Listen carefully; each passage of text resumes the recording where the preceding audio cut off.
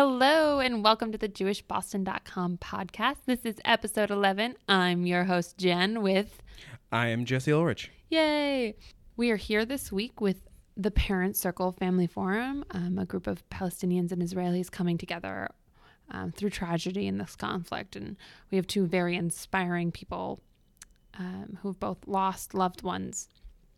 And I can't wait for you to hear their stories and kind of this journey that they've been on. We really enjoyed being able to talk to them, so I guess we'll get right to it. Yeah, spoiler alert, we both cry. So with that, to the theme song.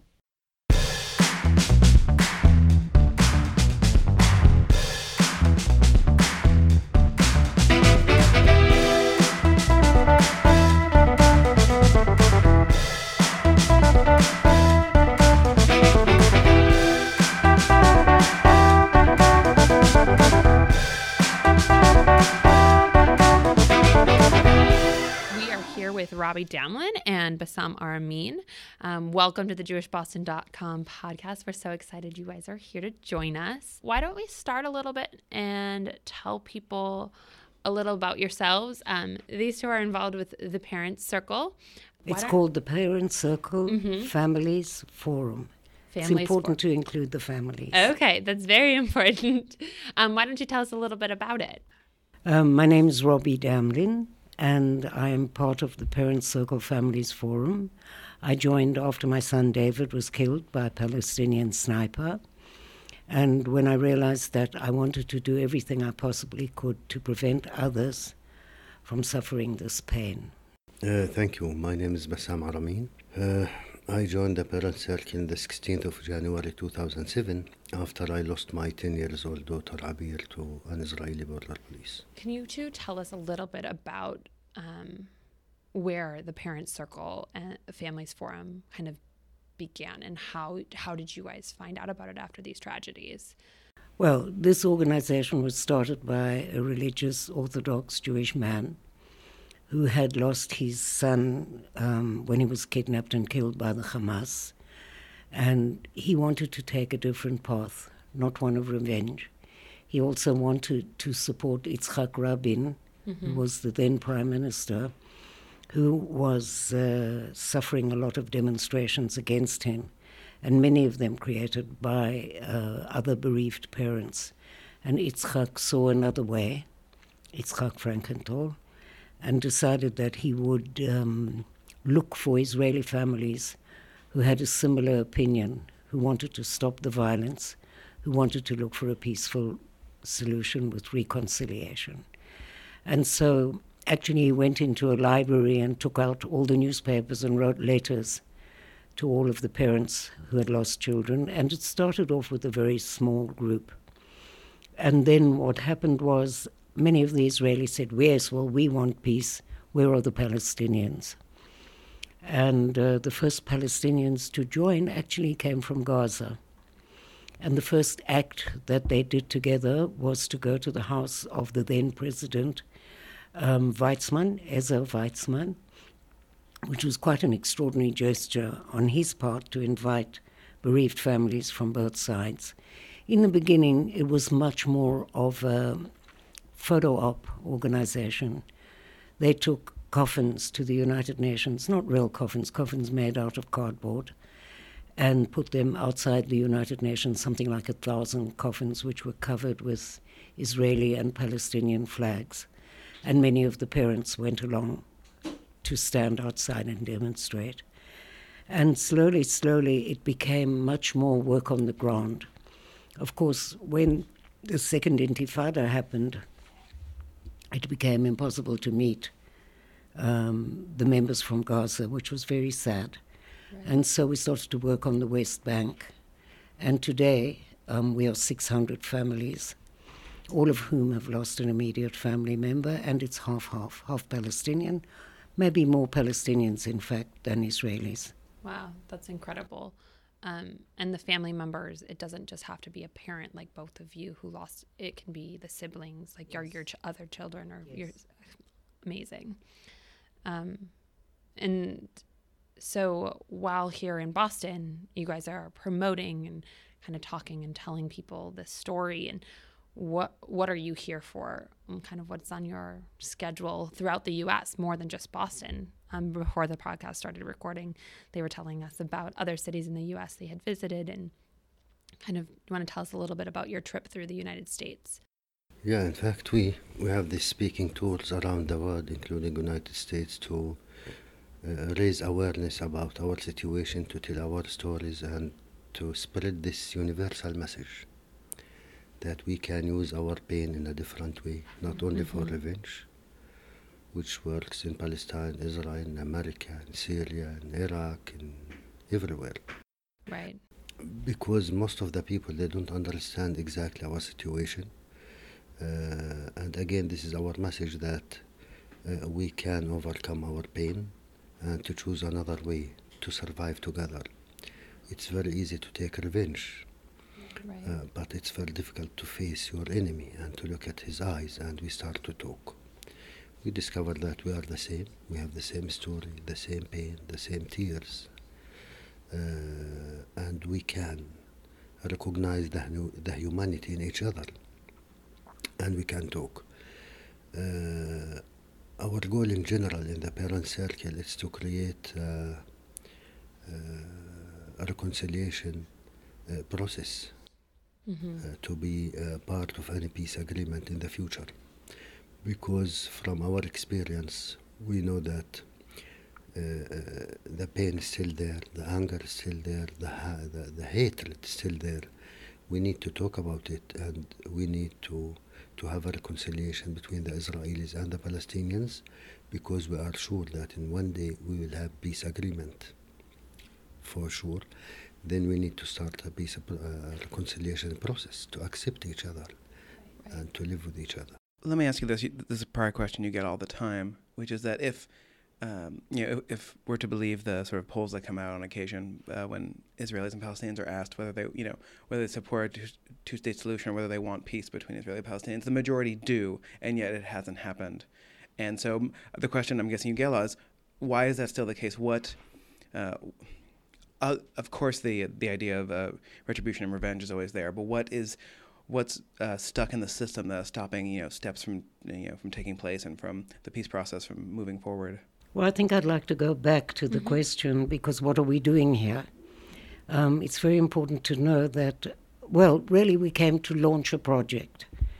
It's a project which is called www.steps4peace.org. It's a program that we actually initially launched at the European Parliament in June, and then in the Bundestag. And if you open this beautiful website, you will see a clip which is really the essence of who we are. And we launched that in Congress this week. And because we'd already done it in the European Parliament and in the Bundestag in Germany, it was so moving to see that actually the members of Congress who came were from both sides. And that for us is the most important part of our message, is that there were Democrats and Republicans together in a room looking for another solution. Which is huge. Yes. Huge. And then when going to Milwaukee, we found, actually we met the Muslim and the Jewish liaison officers from the White House. And one of the students, interns, was from Milwaukee, a Palestinian, and he wrote to the Palestinians, students in Milwaukee, to invite them to come to the evening, because very often it is difficult to get Jewish and Muslim students on a campus to come out together. Right. And it happened, and they listened to our message, and at the end they met each other, and they said they now want to work together. You see, that's everything that we can, that's the essence of what we do. Because I'm not half as powerful without Bassam. Right. If I would come here and talk in my own voice, it would be maybe quite powerful. But if I'm together with Bassam in the same voice, that's what makes us unique. I don't know another organization that during the conflict continues to work regardless. Right. Together. And united. according to your question, why we don't have peace, in spite most of the Palestinians and the Israelis, they want peace. In fact, we have two problems. Many problems, but two main problems. First, the same people who want peace from both sides, which are the majority, I believe, they don't trust each other. And this is one of the main problems, because we don't know each other. The other thing, in fact, we don't have a strong leadership that can look forward to the future and to overcome this past with all of this pain in the past. And this is how you control the fear of people, to control them and to feed their fear again and again and again, which is part of our problem. And you have to just continue that conversation. I think, well, when you live in a situation where one country occupies another space for nearly, it will be 50 years, quite soon, you must begin to realize, and I need to say at this point that the parent circle is not affiliated to any political party. Of course, we're all political people, but it's important to know that. But if you would look, and I love Israel, it's my country, yes, but I don't want Israel to be brought to its knees. I want it to come to its senses. Because if you look at the occupation, you must understand that it will have repercussions with Israeli people. If you send a young soldier to stand at a checkpoint who has to make decisions far beyond his years, and he doesn't let a pregnant woman come through the checkpoint and maybe she has the baby there, what do you think happens to this kid? Right. He doesn't come from a violent home. So he goes back home for Shabbat and he won't tell his parents. Sometimes they come to tell us. So what happens is he may take his father's car and have an accident. More people are killed on the roads in Israel. There's more domestic than in the conflict. There's more domestic violence than we've ever had. And there's more violence in the schools. You can't expect people to go, kids, to go and serve and then come back and be the same after they have faced a civilian population. So even if you don't care about the Palestinians, and I care deeply, but even if you don't care, you will realize that the occupation is killing the moral fiber of Israel. And I care deeply about that because Israel must exist. If we continue with the occupation, I think the future of Israel is a big question mark.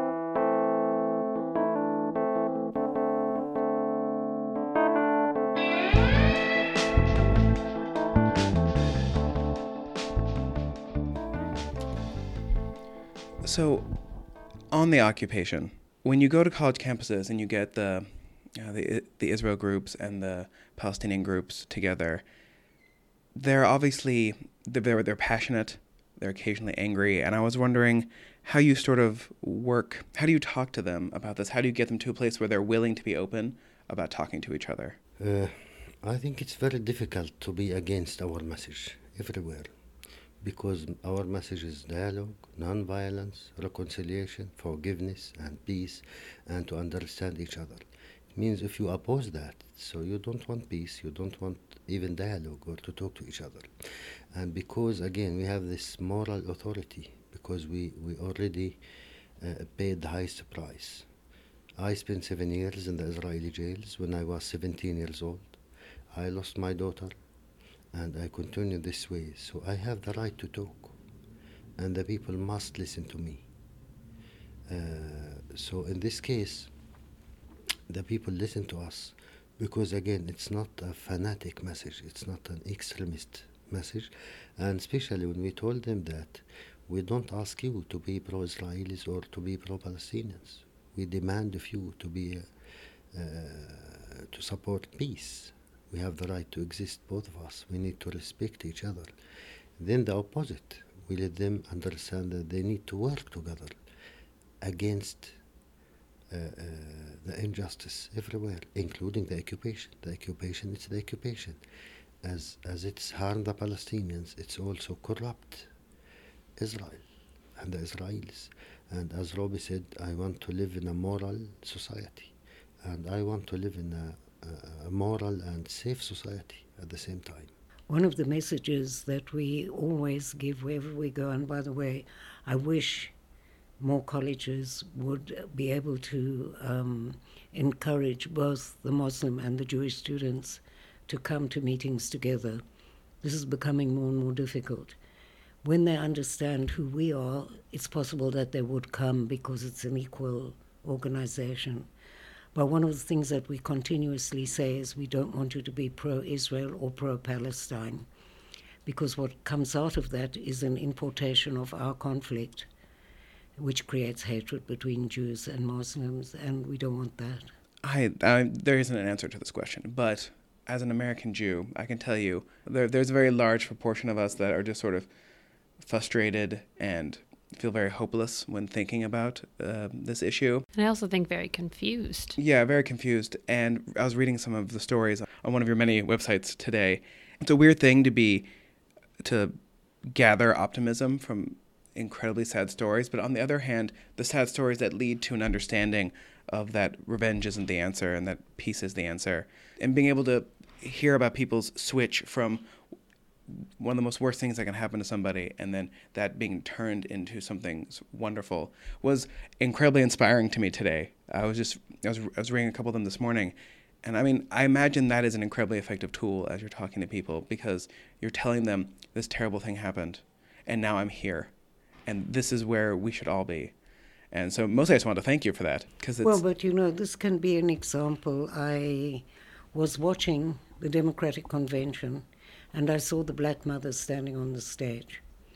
And I thought to myself, wow, it would be so much more powerful if those black mothers who lost children had stood on the stage together with the mothers of the police officers that died, as we do in our organization. Mm-hmm.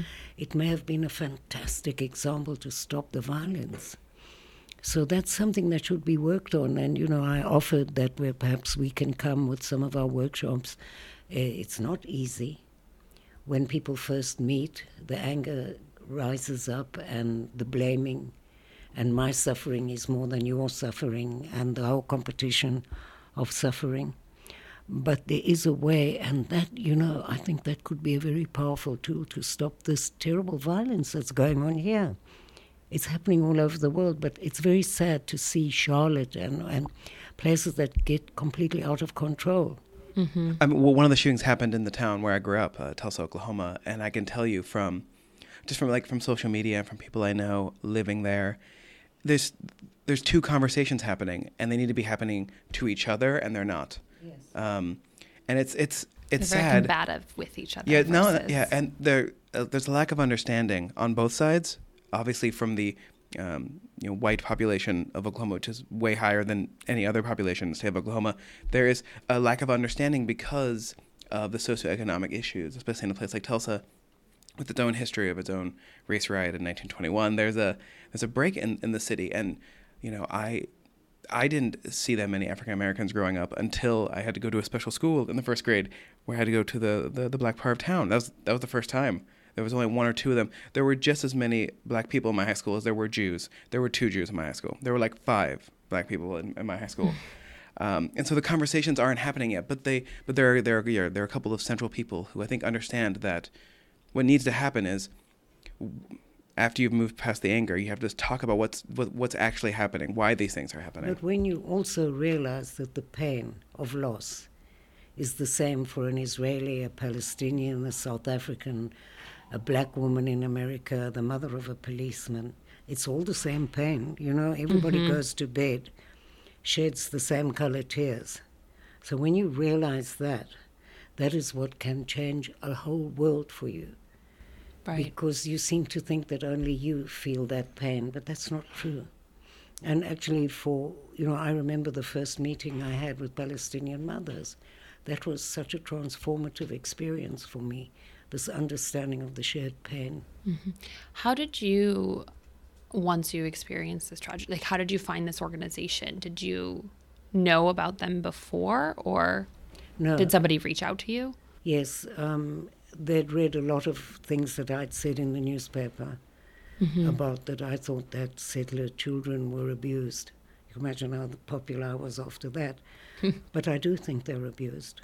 I don't think that your child should have to go to school in a tank or should have a license to do violent things, because you will notice that each new generation will become more violent. It's like abused children, you know. And so Itzhak Frankenthal, the man I told you about who created the organization, came to talk to me and invited me to a weekend of Palestinian and Israeli Bereaved.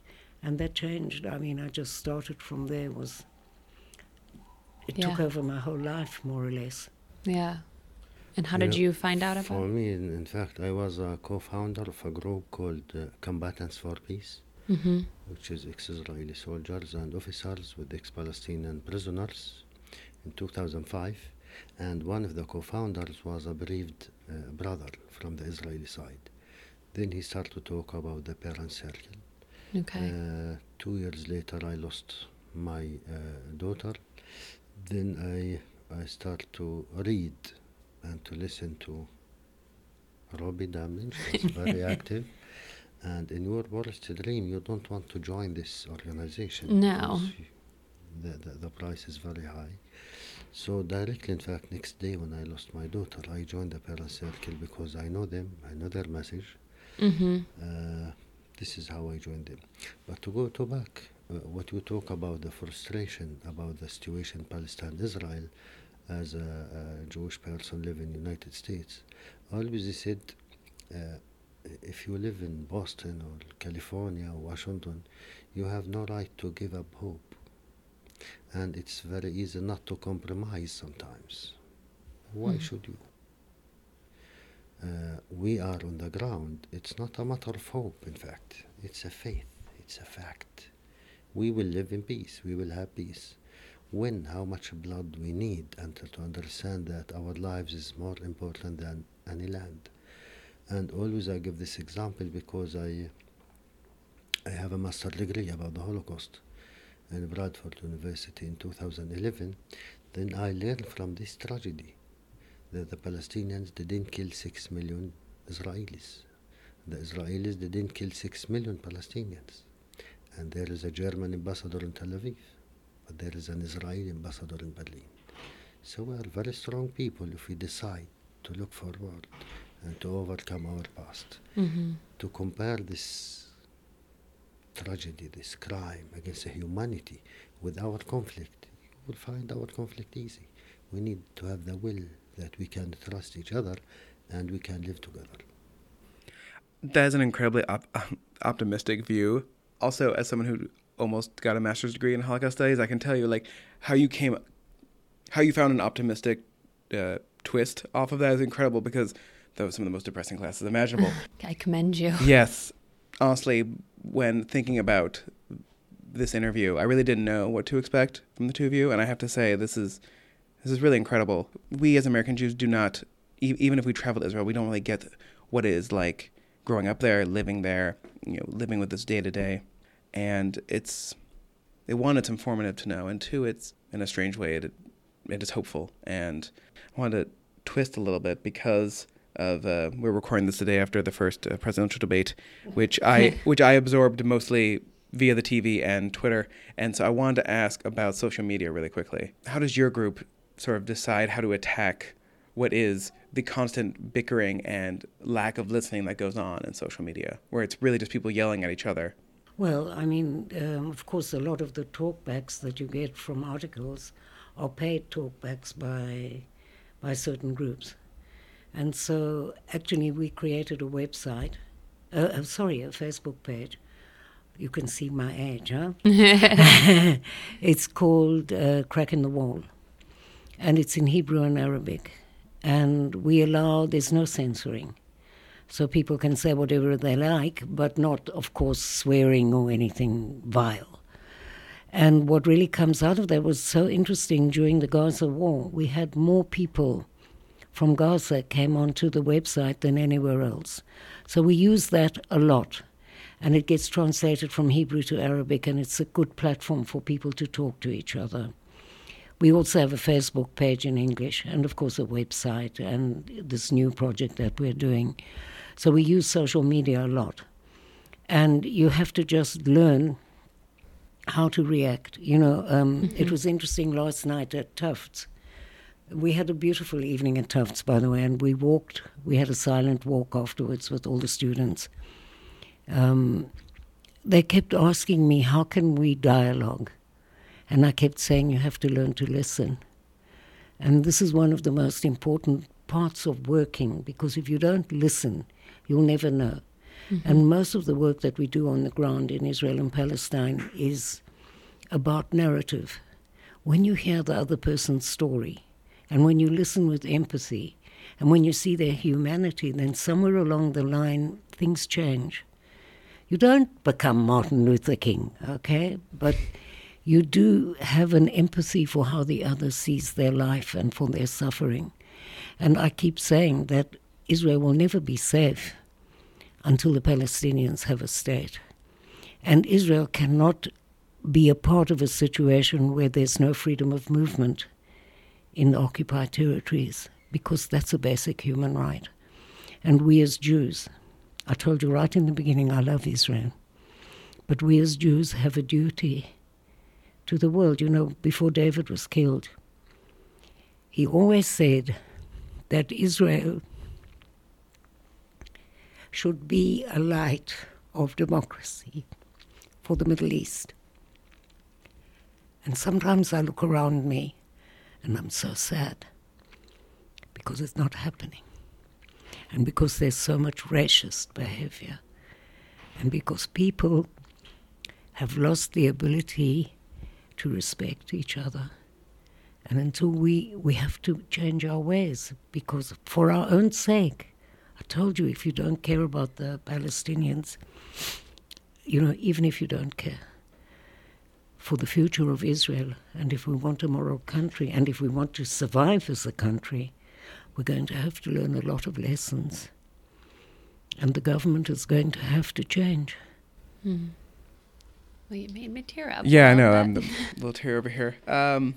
So I guess to sum up, the answer of truly needing to listen to another person really almost works for any situation. Consider, like, we're in an election season. The first thing I notice is that there's always a point when I stop listening to the people I disagree with. And that's the moment when I have to take a step back and be like, okay, why am I not listening? And it's something as fraught with emotion and tension and sadness as the Israeli-Palestinian conflict.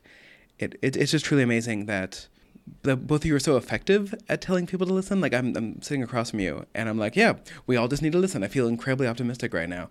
And while I know that optimism will eventually slowly fade again as I get frustrated, I'll always remember that listening is what has to come first. And so one of my questions, which you guys kind of already answered, what we as Americans and American Jews do, what can we do to help in this case? And that is, I guess, just listen. I mean, unless there's a second part to that answer, that sounds like, you know, it's about being open to other people's stories and other people's emotions. It's also to talk to everyone, because if you exclude somebody from the conversation, they will become more radical. And that's the difficult thing to do is, you know, it's terribly easy to go and give a lecture and everybody loves you. So what? You know, but if you find people who can't, who don't agree with you, but you respectfully listen to them, you'd be amazed what happens. Because generally we have an argument with somebody that we don't agree with. We don't listen to what they're saying. It doesn't mean you have to agree, but you can have an empathy for their opinion. And that's a really hard thing to do, especially if you have a sharp tongue, which I have. You know, I could wipe you out in a minute. But I have no doubt. But what would I achieve by that? Right. I will close you down for life and you'll never listen to me again. And this is what we do. I was listening to the debate last night, you know, and thinking to myself, this is really very disrespectful. Thought the same thing. You know, there is a saying that if you don't have love, you cannot give love. It's like if you don't have money, you cannot give money. If you cannot listen to the others, and one day you cannot listen to yourself even, and no one will listen to you.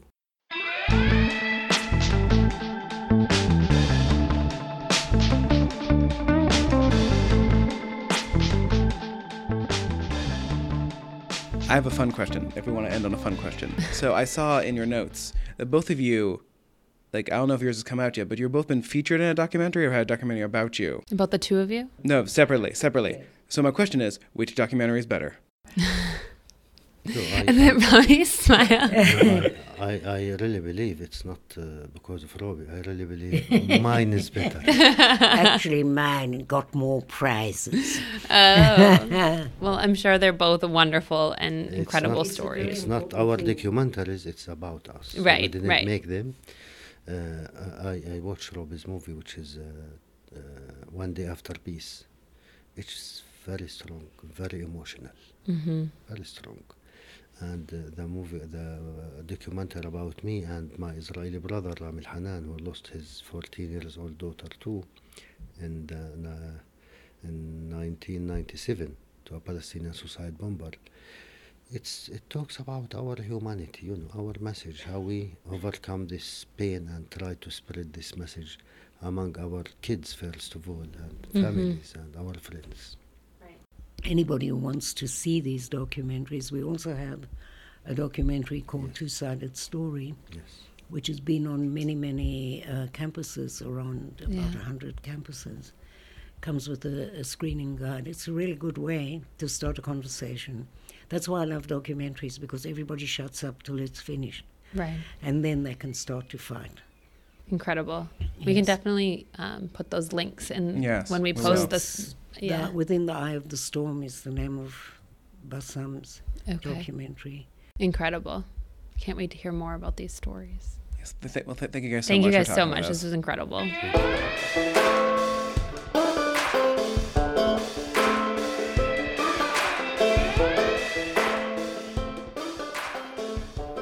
Well, thank you all for listening to episode 11 with Robbie Damlin and Bassam Aramin. We mentioned a lot of resources and documentaries and websites. We'll put all of those in the episode notes, so if you're looking for those, you can click there. I want to thank JewishBoston.com and the Young Adult Initiative team of CJP for helping us do this, and of course Sean Fogel for our amazing music. And we look forward to the next episode, so enjoy, everybody. Shabbat Shalom.